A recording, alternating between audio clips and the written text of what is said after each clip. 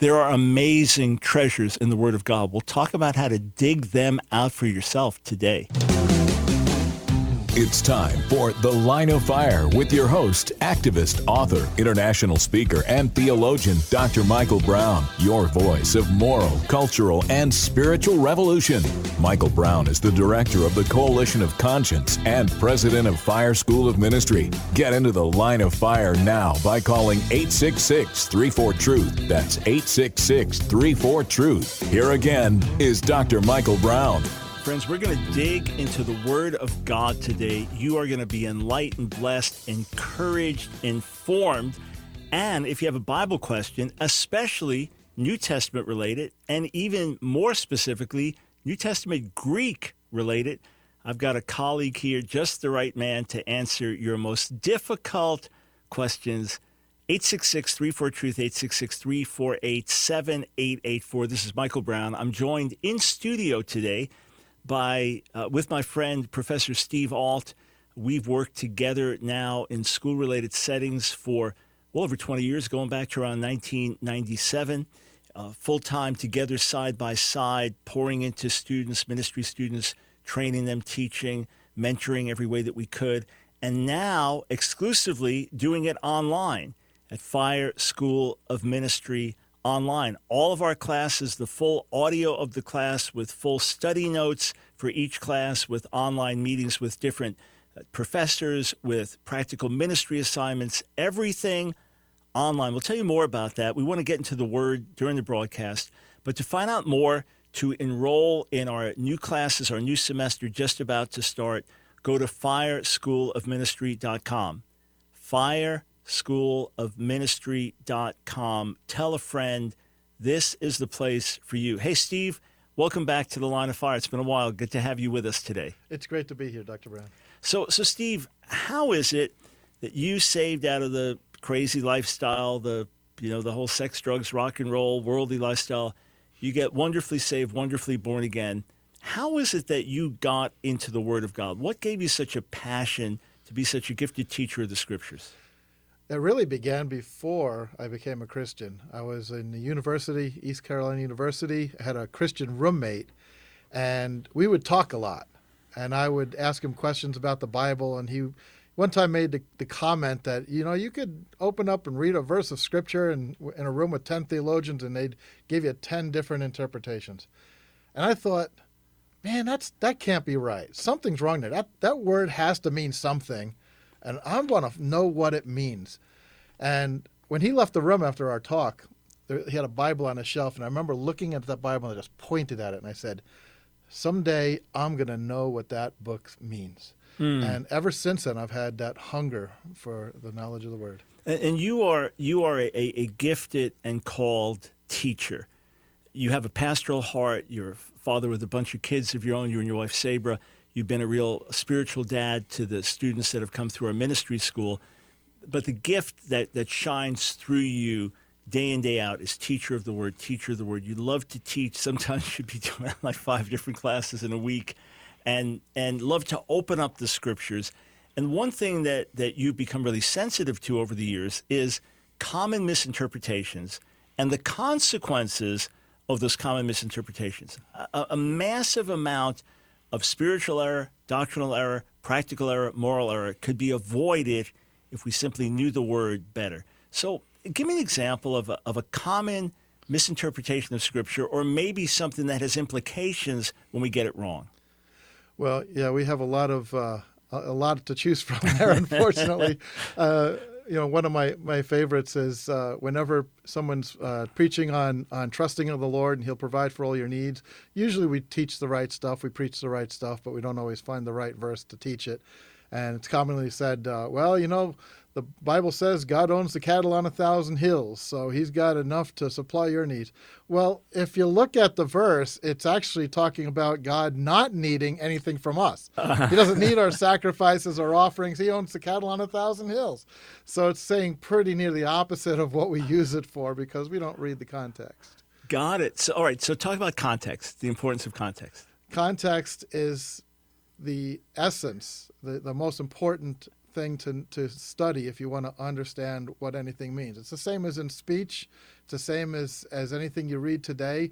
If there's one thing that any person doesn't want, is to ever be quoted out of context, even whether it's a friend or whether it's a political figure or an entertainer. That's the worst thing that could happen to them. You quoted me out of context, and we get misrepresented. Well, if there's anybody we don't want to misrepresent, it's God, or the authors of Scripture who are under inspiration to write the truth about God. We should have more respect for them than any other person, including ourselves, and make sure that we don't misquote and quote out of context and make God to be saying something he's not. All right, so let's look at an example. You just cited one where we say, God owns a cattle on 1,000 hills. It's one of these things like, oh, that's a cool verse. And then you discover it one day when you're reading the Psalms or Psalm 50. It's like, oh, it's still true that God provides, that he's abundant. But, right, it's the exact opposite of how it's normally applied. So a lot of times we're familiar with a verse, kind of like a proverb, birds of a feather flock together. So just this little proverb, and then we actually read it in context, and it's a little bit different. So let's take an example of how understanding the context really helps us to get things right. Okay. In the book of Revelation, and I've heard this preached a number of times, a lot of times, we don't want to be lukewarm Christians. We want to be on fire for God. So they go to Revelation 3 in verse 16, which says that because you're neither hot nor cold, but lukewarm, I'm going to spew you out of my mouth. And so you say, well, I mean, even to be cold, at least if you're cold and you're against God, then at least you know it, but being lukewarm is the worst. When in fact it's talking about the water supply. This is actually cultural context, or the historical context that's lying behind it, not just the literary context, but just understanding what they're talking about. The water in that city, Laodicea, was lukewarm because it got piped in from another city, and it was just the right temperature of lukewarmness. If you try to swallow it, there's an involuntary reaction. So that's what the spewing out of the mouth is referring to. But two nearby cities, Hierapolis had hot, warm water, which is good for soothing the muscles and ailments, and there was cold water in Colossae where it was very refreshing to drink, and that's what's being referred to. Everybody knew the water in Laodicea was lukewarm and useless. So it's not talking about not being on fire for God, it's talking about their being useless. All right, so in other words, the wrong application would be, rather than being lukewarm, better if you just hate God. Better if you just walk away from God. If you're lukewarm, better if you just let it be known that you hate God. No, it's not the application. Because you always wonder, like, why would he say rather you be cold? Yeah. And that's a misapplication. Hey, friends, Steve has taught for years fabulous classes on how to study God's Word, classes on doctrinal foundations, classes on church history, real good, informative classes, as well as inspirational classes and world changers, history makers, and things like that. You can study with Steve online, the full class with full study guide, practical application tests, and do it at your own pace on our online school. So check this out. Go to fireschoolofministry.com. It is an actual online school. You can just audit classes, but you can earn a 2-year degree. You can transfer credits to some other schools as well. So fireschoolofministry.com. Get registered today. And if you're enjoying Steve here, and we got a ton of time and we'll answer a lot of questions, take calls as well. But check it out. Enroll for one of Steve's classes. They are first-year, second-year classes as well. But take these. You'd be amazed how much things fall into place and the riches of things. So Steve, that's an example of cultural, historical background. Commentators readily know that. Study Bibles will tell you that. It's not like you just discovered that, and yet your average reader doesn't know it and kind of puzzles over that. What about when you're laying out principles like how to study God's Word and basic principles?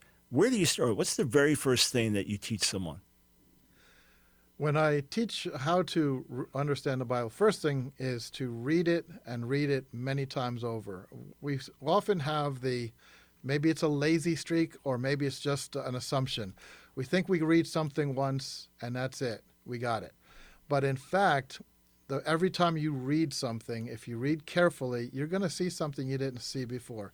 God taught me that when I was in Bible college, and he had me in Romans 12, 1 and 2, just 2 verses of Scripture. I would read it every day for about 9 months. And every time I went to that passage, I saw something I had never seen before. God just embedded in me the reality that he will open up things I have not seen before. And when I teach biblical exegesis, we spend the most time on observations. Rather than interpreting the passage, we focus mostly on reading what it actually says, because we often miss that. I can't tell you how many times people have said how, Jesus sweated great drops of blood at Gethsemane. But in fact, the text doesn't say that. It says that he sweated what looked like, or as it were, great drops of blood. So it reminded the witness of what looked like blood from a distance, probably silhouette. It was nighttime. And it reminded him of something that in the text may actually serve as a foreshadow, because the next day he's going to be dripping blood as he carries the cross to Golgotha. And we miss the author, Luke, who's a great writer, giving us a foreshadow of what's about to happen, because we misread the text by not seeing that was a comparison. What I discovered some years back, I got saved, King James Bible was the Bible we had, so I read that over and over, memorized thousands of verses from it. And then at a certain point, I started reading other translations as well. And suddenly something I had become so familiar with, because I was used to the words and it's kind of like rote in my mind, that I wasn't thinking about it as I read. I'd read it in another translation, and it didn't so much say something different. It just said the same thing differently, and suddenly like, oh, that's what it means. Or even when you talk about Romans 12, 1 and 2, because we're so used to the chapter divisions, right? I beseech you therefore, brethren, King James, by the mercies of God. Well, we just think, the mercies he had on us through the cross, which is true, but Paul had mercy in mind the end of the previous chapter, right? That's correct. He's just been talking about the promises of God and the salvation history of restoring Israel, and all Israel will be saved, and looking for the mercy of God in bringing the nation of Israel, as well as all of the nations, to salvation. And it's that mercy that he's just been talking about. Yeah, exactly. All right, friends, we're going to come back, take some of your calls. We'll talk about the importance of knowing church history. We'll get some Greek insights as I sit with Professor Steve Alt. And if you'd like him to be teaching you right in your own home, at your convenience, your time schedule, go to fireschoolofministry.com. Oh, yeah, my class is there as well. Others, every faculty member will bless you, help you, strengthen you for formal ministry preparation or just to get deeper in the Word to grow in God. We'll be right back.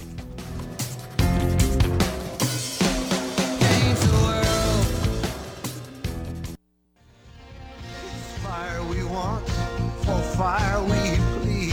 Send the fire. It's The Line of Fire with your host, Dr. Michael Brown. Get into the Line of Fire now by calling 866-34-TRUTH. Here again is Dr. Michael Brown.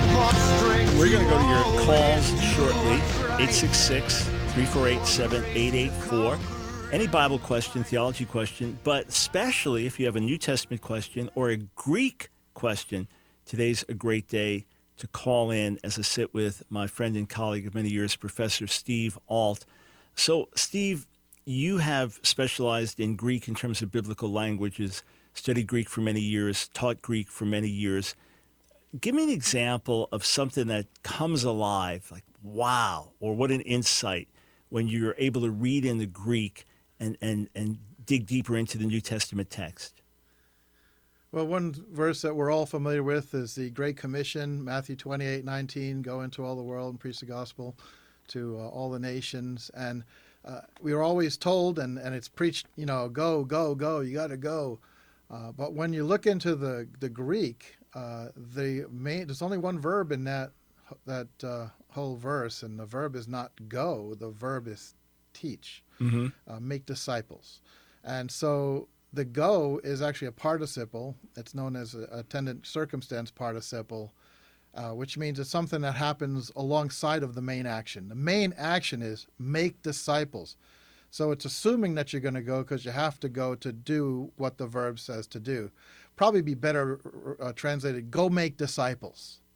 So that the idea is to make disciples. But as a result, we think, if we can just get people to go to the nations, we'll be okay. But there are a lot of missionaries that aren't really doing much where they are. And if we think that the main idea is just to get people saved, well, once we lead them to the Lord, we got a notch in our belt. But the Great Commission isn't to get people saved; it's to disciple them.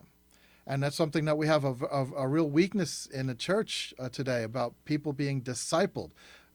We get them saved, and then we think, well, now they're okay. The Lord's got them. But in fact, it's our job to disciple these people. It's actually one of the reasons why we have a school. It's because people need to be trained up in the ways of being a Christian and having a good prayer life, worshiping God on a daily basis, and reading and understanding the Word.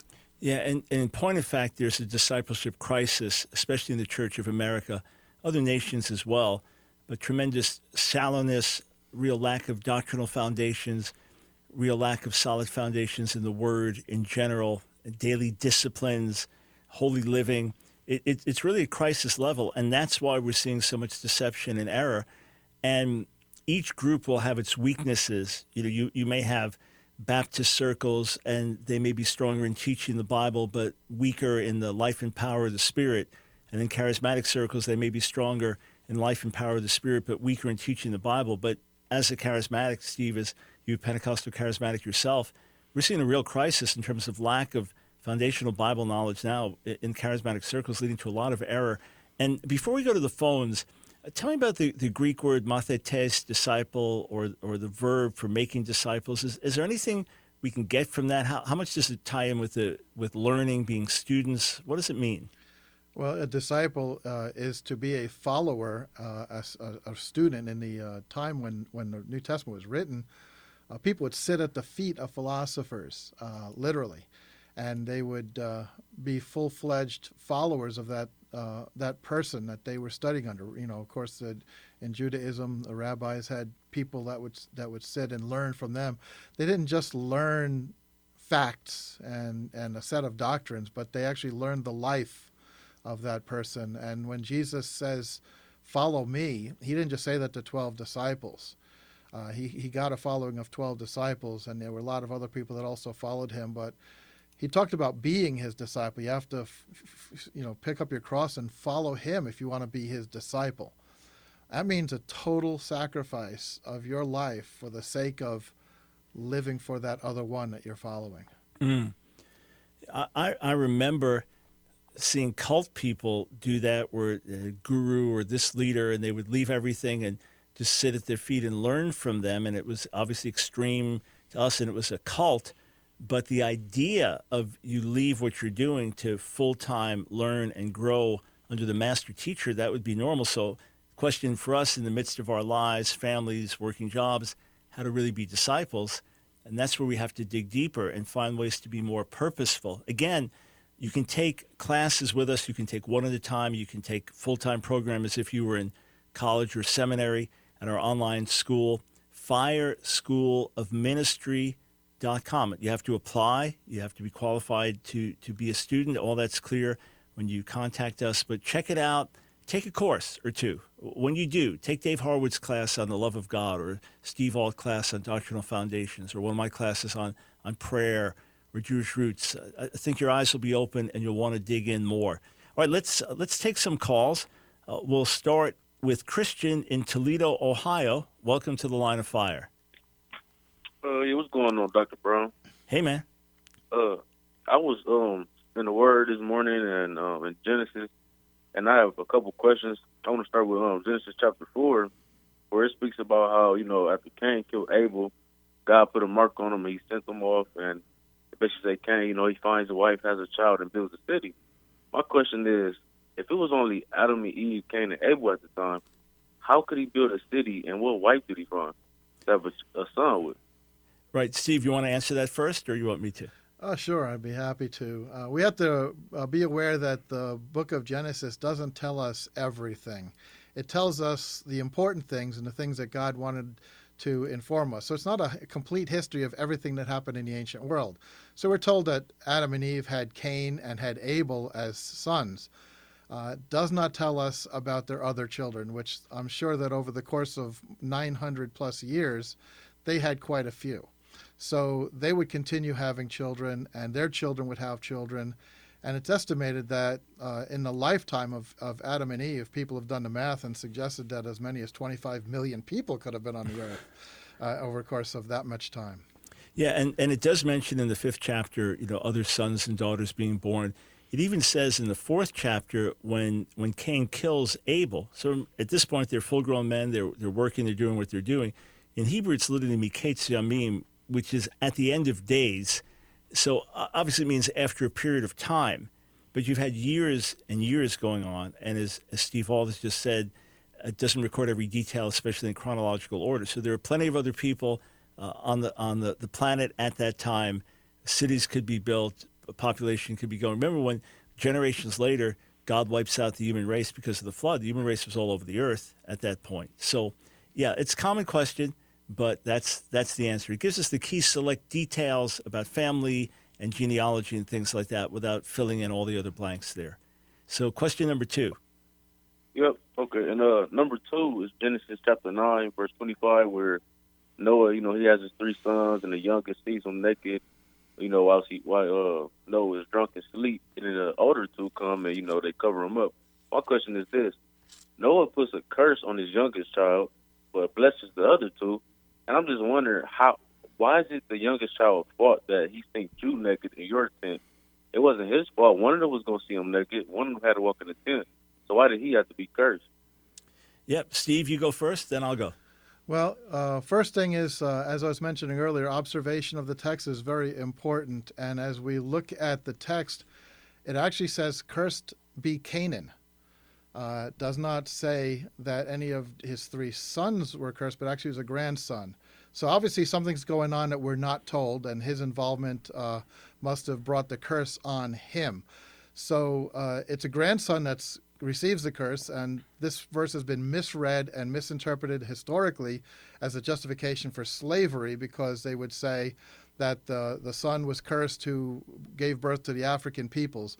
That's not even true. Canaan is the one who went to the area that became known as Canaan, where a lot of ungodly people lived that fell under God's judgment, and that's the land that God gave to the Israelites, and it was an act of judgment against those people in fulfillment of this curse on Canaan that the conquest took place in. Right, and the other aspects with it, yeah, so the idea of using it to justify slavery is a horrific abuse of text, but the very thing we're talking about, the implications of wrong interpretation to justify enslaving dark-skinned people. It's a monstrous abuse of the text, and it's nothing to do with what's written. The question is, you said someone had to see him naked.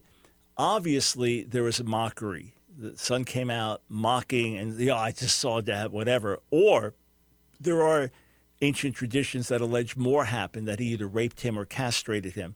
Hard to demonstrate that from the text, but certainly there's some mocking because the others going backwards, cover him, to dishonor your father's nakedness is extreme, but it could even be more of a sexual implication.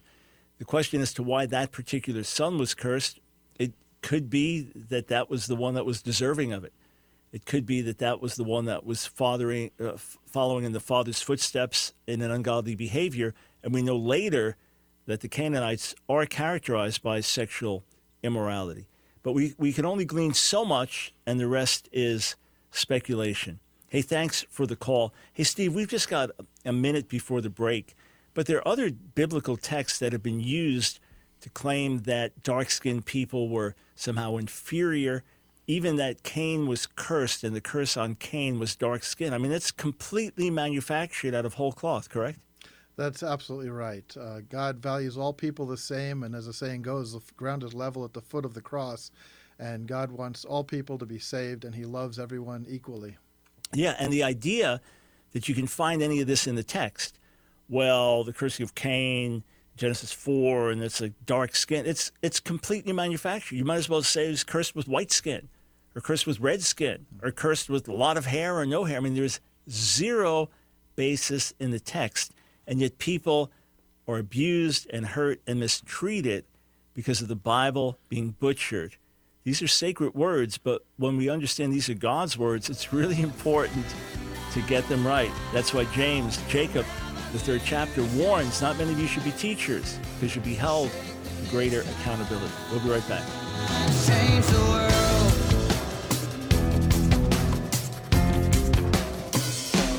Change the world. God of light, hear our cry. Send the fire. It's The Line of Fire with your host, Dr. Michael Brown, your voice of moral, cultural, and spiritual revolution. Here again is Dr. Michael Brown. Welcome to The Line of Fire. Michael Brown here, digging into the Word of God with my colleague, Professor Steve Ault, dear friend and brother. We've worked side by side for many years, and he has just been a rock in our community, steady, strong, teaching, leading, mentoring, setting an example. And it's amazing to see our grads now, ministry school grads, all around the world, bearing fruit, making a difference, starting schools, planting churches, helping the poor and the needy. And a lot of the grounding they got is with my friend Steve Ault.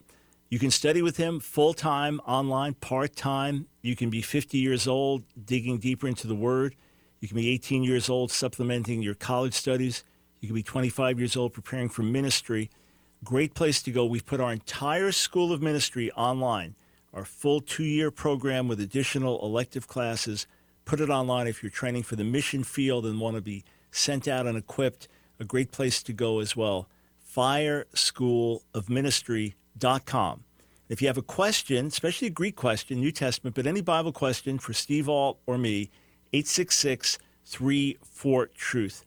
All right, Steve, the book of Romans is one of your favorite books to teach and go through. And we know that the Hebrew vocabulary can have a little different meaning than Greek, and then the same with English. So if we say flesh, right, if we say basar in Hebrew, that has a certain meaning. If we talk about the Spirit being poured out on all flesh, that means a particular thing. When we think New Testament, sarx, flesh, we're thinking more carnal, sinful nature. Romans gets into this, and of course, the 7th chapter in particular, but tell me about the meaning of flesh, especially in the New Testament context. Romans, why do we need to get this right? There's a particular use of the word flesh that Paul uses that's of a theological nature. It's mostly found in Romans and in Galatians, where he's referring to a way of life. And this is important because he's talking about the way a Christian's supposed to live their life. So he talks about the flesh and how futile it is to live that way in chapter 7. And in chapter 8, when he's explaining it, he makes the comment, so then those who are walking according to the flesh cannot please God. Now, what's interesting is that when we talk about what it means to be in the flesh, don't be in the flesh, we often think about, like the sin list at the end of chapter 5 of Galatians, all these evil, horrible things that people do, that's the flesh. I mean, obviously those are fleshly acts, but that's not what Paul is talking about when he's referring to the flesh. Obviously, if he's talking about evil things, he doesn't have to tell us you can't please God doing those. So it must be that what he's referring to is something that people might think they could do and please God. And in chapter 7, he's talking about living under the law. And then he starts comparing that and using it synonymously with the word flesh. This is more evident even in chapter 5 of Galatians, where he says, beginning in verse 16, I say, walk by the Spirit, and you will not gratify the desires of the flesh. For the desires of the flesh are against the Spirit, and Spirit against the flesh. These are opposed to each other to keep you from doing the things you want to do. But if you are led by the Spirit, you are not. And at that point, we were all expecting him to say, not in the flesh, because that's the contrast he's drawing. But he says, if you are in the Spirit, you're not under the law. So for Paul, to operate in the flesh is to operate according to one's own ability, to live the best life you can live apart from God, without the supernatural assistance of God in your life. And that's what living under the law is, the list of rules of what to do and what not to do, and you do your best. And to live under the law it's not possible to please God this way, because it's contrary to grace and because it's impossible for any person to live sinlessly and be perfect before God. So we have to live according to the Spirit. And unfortunately, a lot of Christians, we get saved, we receive the Spirit. We may even be filled with the Spirit and speak in tongues, but we live a life where we're just trying our best to please God instead of trusting in God to produce the life of the Spirit in us. Paul said it in Galatians 2:20, I no longer live, but Christ lives in me. And it's Christ living his life out of us that is at the essence of living the Christian life. All right, so let me press in a little deeper on that, and then we'll take some more calls. I remember in college listening to Christian radio as I was driving to and from school, and there was one brother, and he was saying, I've died with Christ. It's now not me who lives, it's Christ who lives in me, in Galatians 2 and these other passages. And he said, when I get up in the morning, it's not me, it's Christ living in me. When I do this, it's Christ living in me. And I said, Lord, when I get up in the morning, it feels like me. It's like, what's that magical, how does this happen? So, Steve, you're a teacher. You're obviously bringing people to a point where they can walk with God. And at a certain level, it's like the bird getting out of the nest and it learns it can fly. But what would be a practical step to tell someone how to not live in the flesh? Obviously, we know blatant disobedience, we understand. That's part of the flesh. But living in the flesh, like my effort to please God and do my best, how do I learn to live in the Spirit?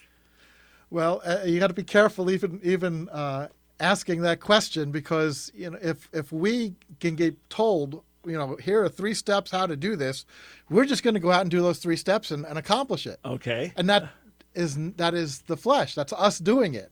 So you really can't have a 3-step process. Do this, do this, do that, and you're in the Spirit.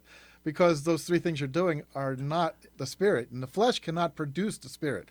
Flesh produces flesh. So you can't have that 3-step process, that the book, How to Walk in the Spirit. You just repeat after me and you'll do it. In fact, it's a relationship. We live out of relationship, and when we're living, according to just doing our best, why do you read the Bible? Well, I have to. God wants me to read the Bible, and the Word of God is something I have to pray. I'm supposed to be praying all the time. So why do you pray? Well, because the Bible says to. I'm obeying the Bible. Well, what if I had a marriage that was like that? Somebody says, why do you talk to your wife? Well, the Bible commands me to, so I talk to her. I don't know that God is all that impressed if we're dedicated to prayer just because we're told we have to. I think he wants us to pray because we want to, because we love him and we want to build that relationship. That's what's going to produce that life that's in the Spirit. Got it. All right, so building relationship is always going to be key. It's not just head knowledge or practical steps, because we always tell me how. Just write it down. Step 1, step 2, step 3. Step 1 is build relationship. Step 2 is build relationship. Step 3, build relationship. Things flow from there. All right, let's take some more calls, and we go over to, let's go to Liat in Sunnyvale, California. Welcome to the Line of Fire. Hi, Dr. Brown. Can you hear me? Yes, I can. Thank you. Hi, shalom. Wow, I have so much to tell you, but I know there's other callers. So I am new to faith. I'm an Israeli Jewish Sephardic woman that came to faith 3 years ago. My husband is Christian, was always Christian, and for years he tried to convince me why Yeshua was my Messiah, and he used all of your books, and he studied you, and he tried to explain to me through you, but I was just hateful towards Yeshua. And actually, a little something, my son was listening to you with Rabbi Shmuley, one debate, and I told him that I remember listening to your debate before I came to faith, and I thought you were just, all you said was nonsense. And Mishiga. Mishiga. And then recently I listened to it, and I was like, well, of course. So I came to faith through dreams, and not because through logic. Amazing. And I'm pretty new. Yeah, God, thank you, Israel. But what you and One for Israel are my rabbis, because I couldn't hear it from any Christian person why Yeshua is my Messiah. And one of the things, so I'm reading through the Bible, I'm a lot more familiar with the Hebrew scripture, because with the Tanakh, because, growing up in Israel, and also I spent many years in Chabad. So the New Covenant is new to me. I only read it twice.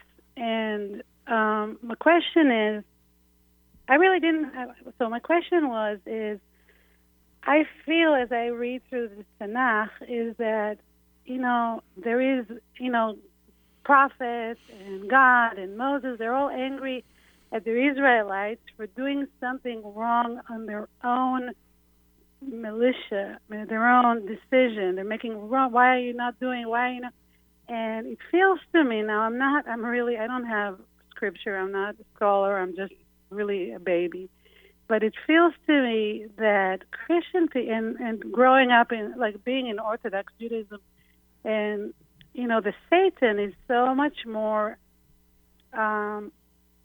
pronounced in Christian. With the Christian. Right now I'm a Messianic, so I count as Christian. But I don't know to explain it. It feels that in the Hebrew scripture there was blaming of the Israelites for doing wrong, and it feels like there was a shift somehow in the New Covenant toward Satan is the reason for me doing wrong. Is that So let me jump in, and then Steve, if you want to add something, but just the nature of this call, let me jump in. First, Liat, it's amazing to hear your story, and just an Israeli and someone that was in Chabad and all of this coming to faith. It's amazing. One day when you have time, write out your testimony for us. You can write it in Hebrew if you like, and send it to us through our website. I'd love to hear more, find out more.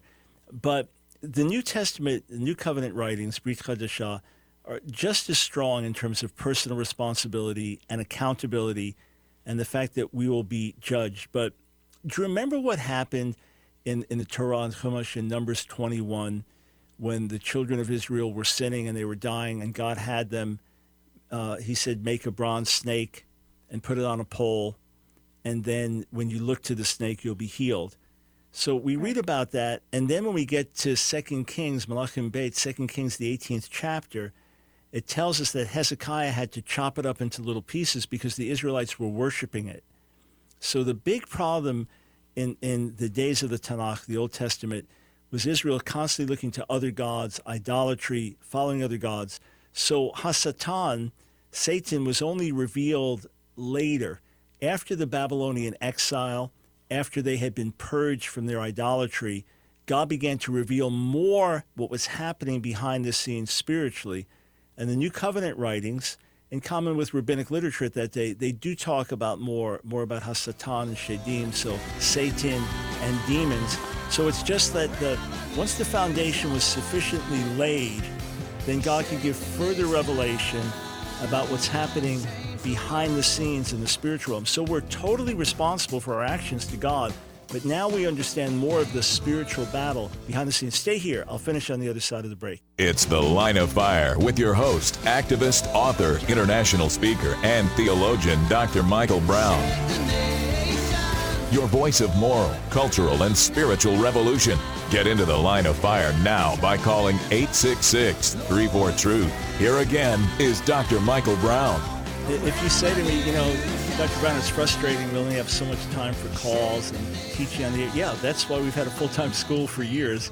You say, I can't uproot myself and come to your school. We've put it entirely online. Every class, the full audio of every class. You can listen if you're driving and privacy of your home, whatever works for you, on your treadmill, whatever.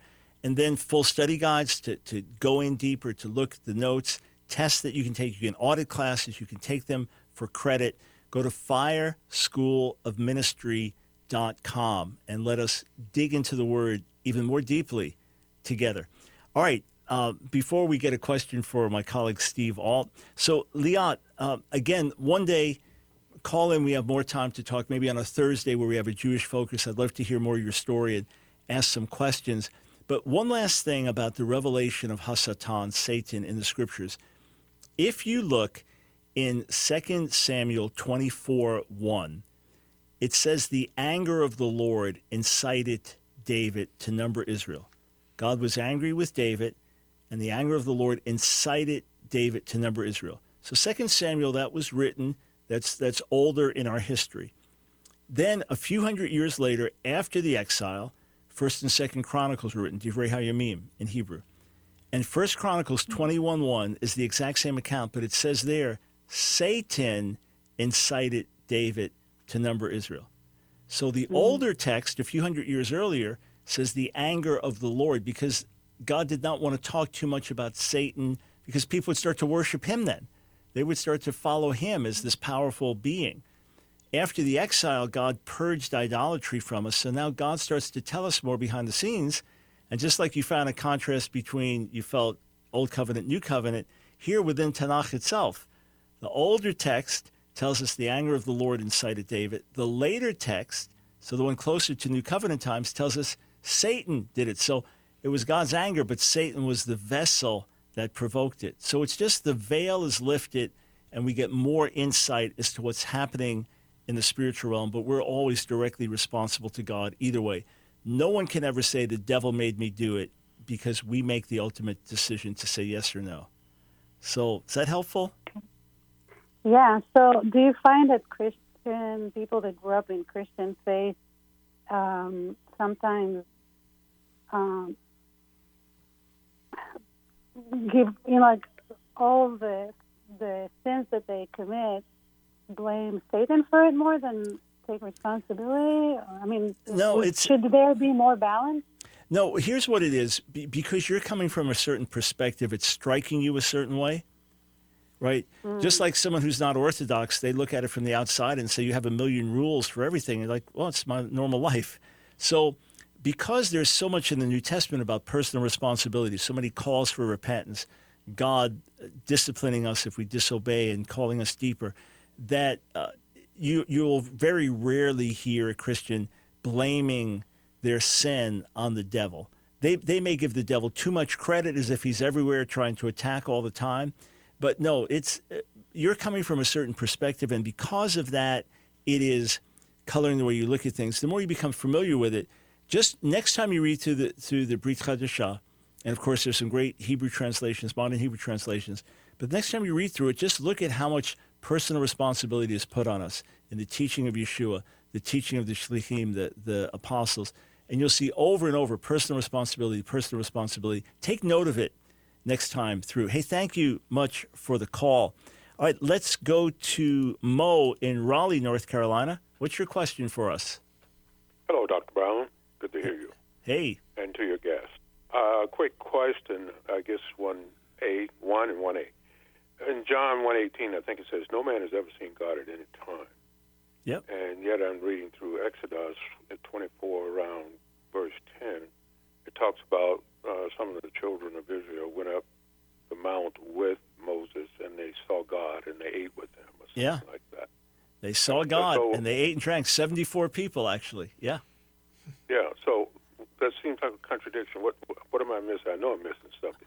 No, what you're missing is actually wonderful. In other words, what will open up to you will really bless you. But you asked the perfectly right question. So, Steve, dive in. Okay. First of all, I'm really intrigued when you read verse 10 that it says they saw the God of Israel and ate. I would really love to see what they eat and how God eats with them. But aside from that, it says what was beneath was a pavement that was like sapphire. And I'm thinking, I mean, you see God and you describe the pavement that he was on. If I'm invited to the White House and sit in the Oval Office, I'm not going to come home and write a blog about the color of the carpet. Unless it was actually sapphire. I was like, that'd be, whoa, sapphire carpet here. Okay, go ahead. But maybe it reflects their posture. Perhaps they fell on their faces in his presence, and that's all they were able to see. But maybe we get a little more insight a few chapters later when Moses asks to see God. And God hides him in the cleft of the rock, and he passes before him. And it says that he saw the back parts of God. The word is acharit, and it's talking about what maybe even his after effects, kind of like the trail of plane leaves in the sky of white cloud, because he couldn't see the essence of God and survive it. And he just saw the after effects of God, and that made his face glow. when he went back to the Israelites, he had to put a veil over it so that they wouldn't see it fading away. Think about it. Maybe this is not necessarily what's intended in the text, but when you think about, if you look at the sun for a while, you could go blind. How much more brilliant than the sun is God? And so our feeble, frail bodies would not be physically capable of withstanding the brilliance and magnificence of the essence of God. So seeing God, there has to be a filter of some sort that helps us to see whatever we can see. And we're not really capable of seeing the essence of God. I don't think God would kill us if we saw him. I think it would kill us to see him. Yeah. So, I mean, that's absolutely one part of it that's important to realize. And it is that Acharai, that my back part's related to Acharit in Exodus 33. Here's the other side to it, Mo, that I like to emphasize when I'm sharing the good news with Jewish people, is that you have John 1:18, no one has seen God at any time. John 5, Jesus reemphasizes that. 1 Timothy 6, no one has seen him. He dwells in unapproachable light. And that you have, they saw God in Exodus 24, or Isaiah saw the Lord in Isaiah 6, or these others. So the other aspect that we understand is that it's the Son who makes him known. So God in his full glory, unfiltered glory, no one has seen. But the Son has always made him known. So if he is seen, he's seen through the Son. And that's why Jesus ultimately says, if you've seen me, you've seen the Father. So Hebrews 1, what does it tell us in Hebrews 1 about that very subject, Steve? Oh, he's the exact representation of the Father. So Jesus is everything that the Father is in manifested form, and he's the fullness of deity in bodily form in Colossians chapter 2. Yep. And so the theological term, I think, is accommodation, that God has to present himself in a way that we can understand and handle, that's far inferior to what he really is. Obviously, a physical body limits God beyond his true, omnipresence and omnipotence, but it's what we can grasp, and that is enough to transform our lives. Just imagine when we get to heaven and truly see him. Yeah, Mo, so much to unpack there. Thanks. I love the question. Thanks for asking. By the way, we're going to continue, right, guys? We're doing YouTube chat, right?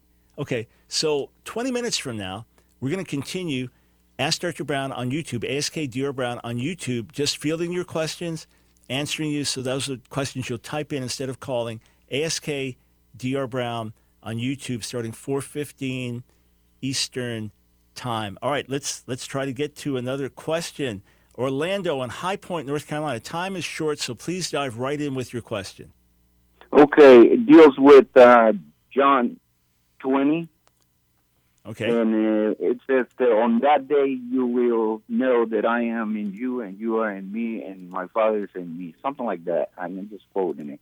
And it says today he will reveal to us. What's that mean exactly when it says on that day? Is something in the future he's going to reveal something? Right, so John chapter 14, verse 20, what at that day, is that resurrection? Is that future glory? What's he talking about there? There are future days that John refers to, that he refers from Jesus, beginning in chapter 14 and verse 1, is a famous passage where it's quoted at funerals a lot. And, my Father's house are many mansions. I go and prepare a place for you. It's actually debated. Is that talking about when we die, or is it talking about when Jesus returns, or when, the second coming occurs? So there are, we're going to meet Jesus, one, when we die, and two, when he establishes his kingdom. And at both of those moments, we are going to be in a completely different reality. And that's what's being referred to, that there's a different reality that we are going to meet. We're going to be like him. We're going to see him. Mm-hmm. When we do, we're going to be like him. We're going to know him even as we are known. Everything's going to change. 1 Corinthians 10 we're told that even the gifts of the Spirit are going to pass away because we're going to see face to face. Everything is going to change. It really happens when Jesus comes and establishes His kingdom on earth. But we get a foretaste of it whenever we die and we beat Him. And friends, we're out of time, which means you need more time with Steve Ault in the Word. Let him teach and guide you and equip you to study the Word better. Go to our school website, fireschoolofministry.com. Apply for classes today. We'll be back 15 minutes. Ask Dr. Brown on YouTube.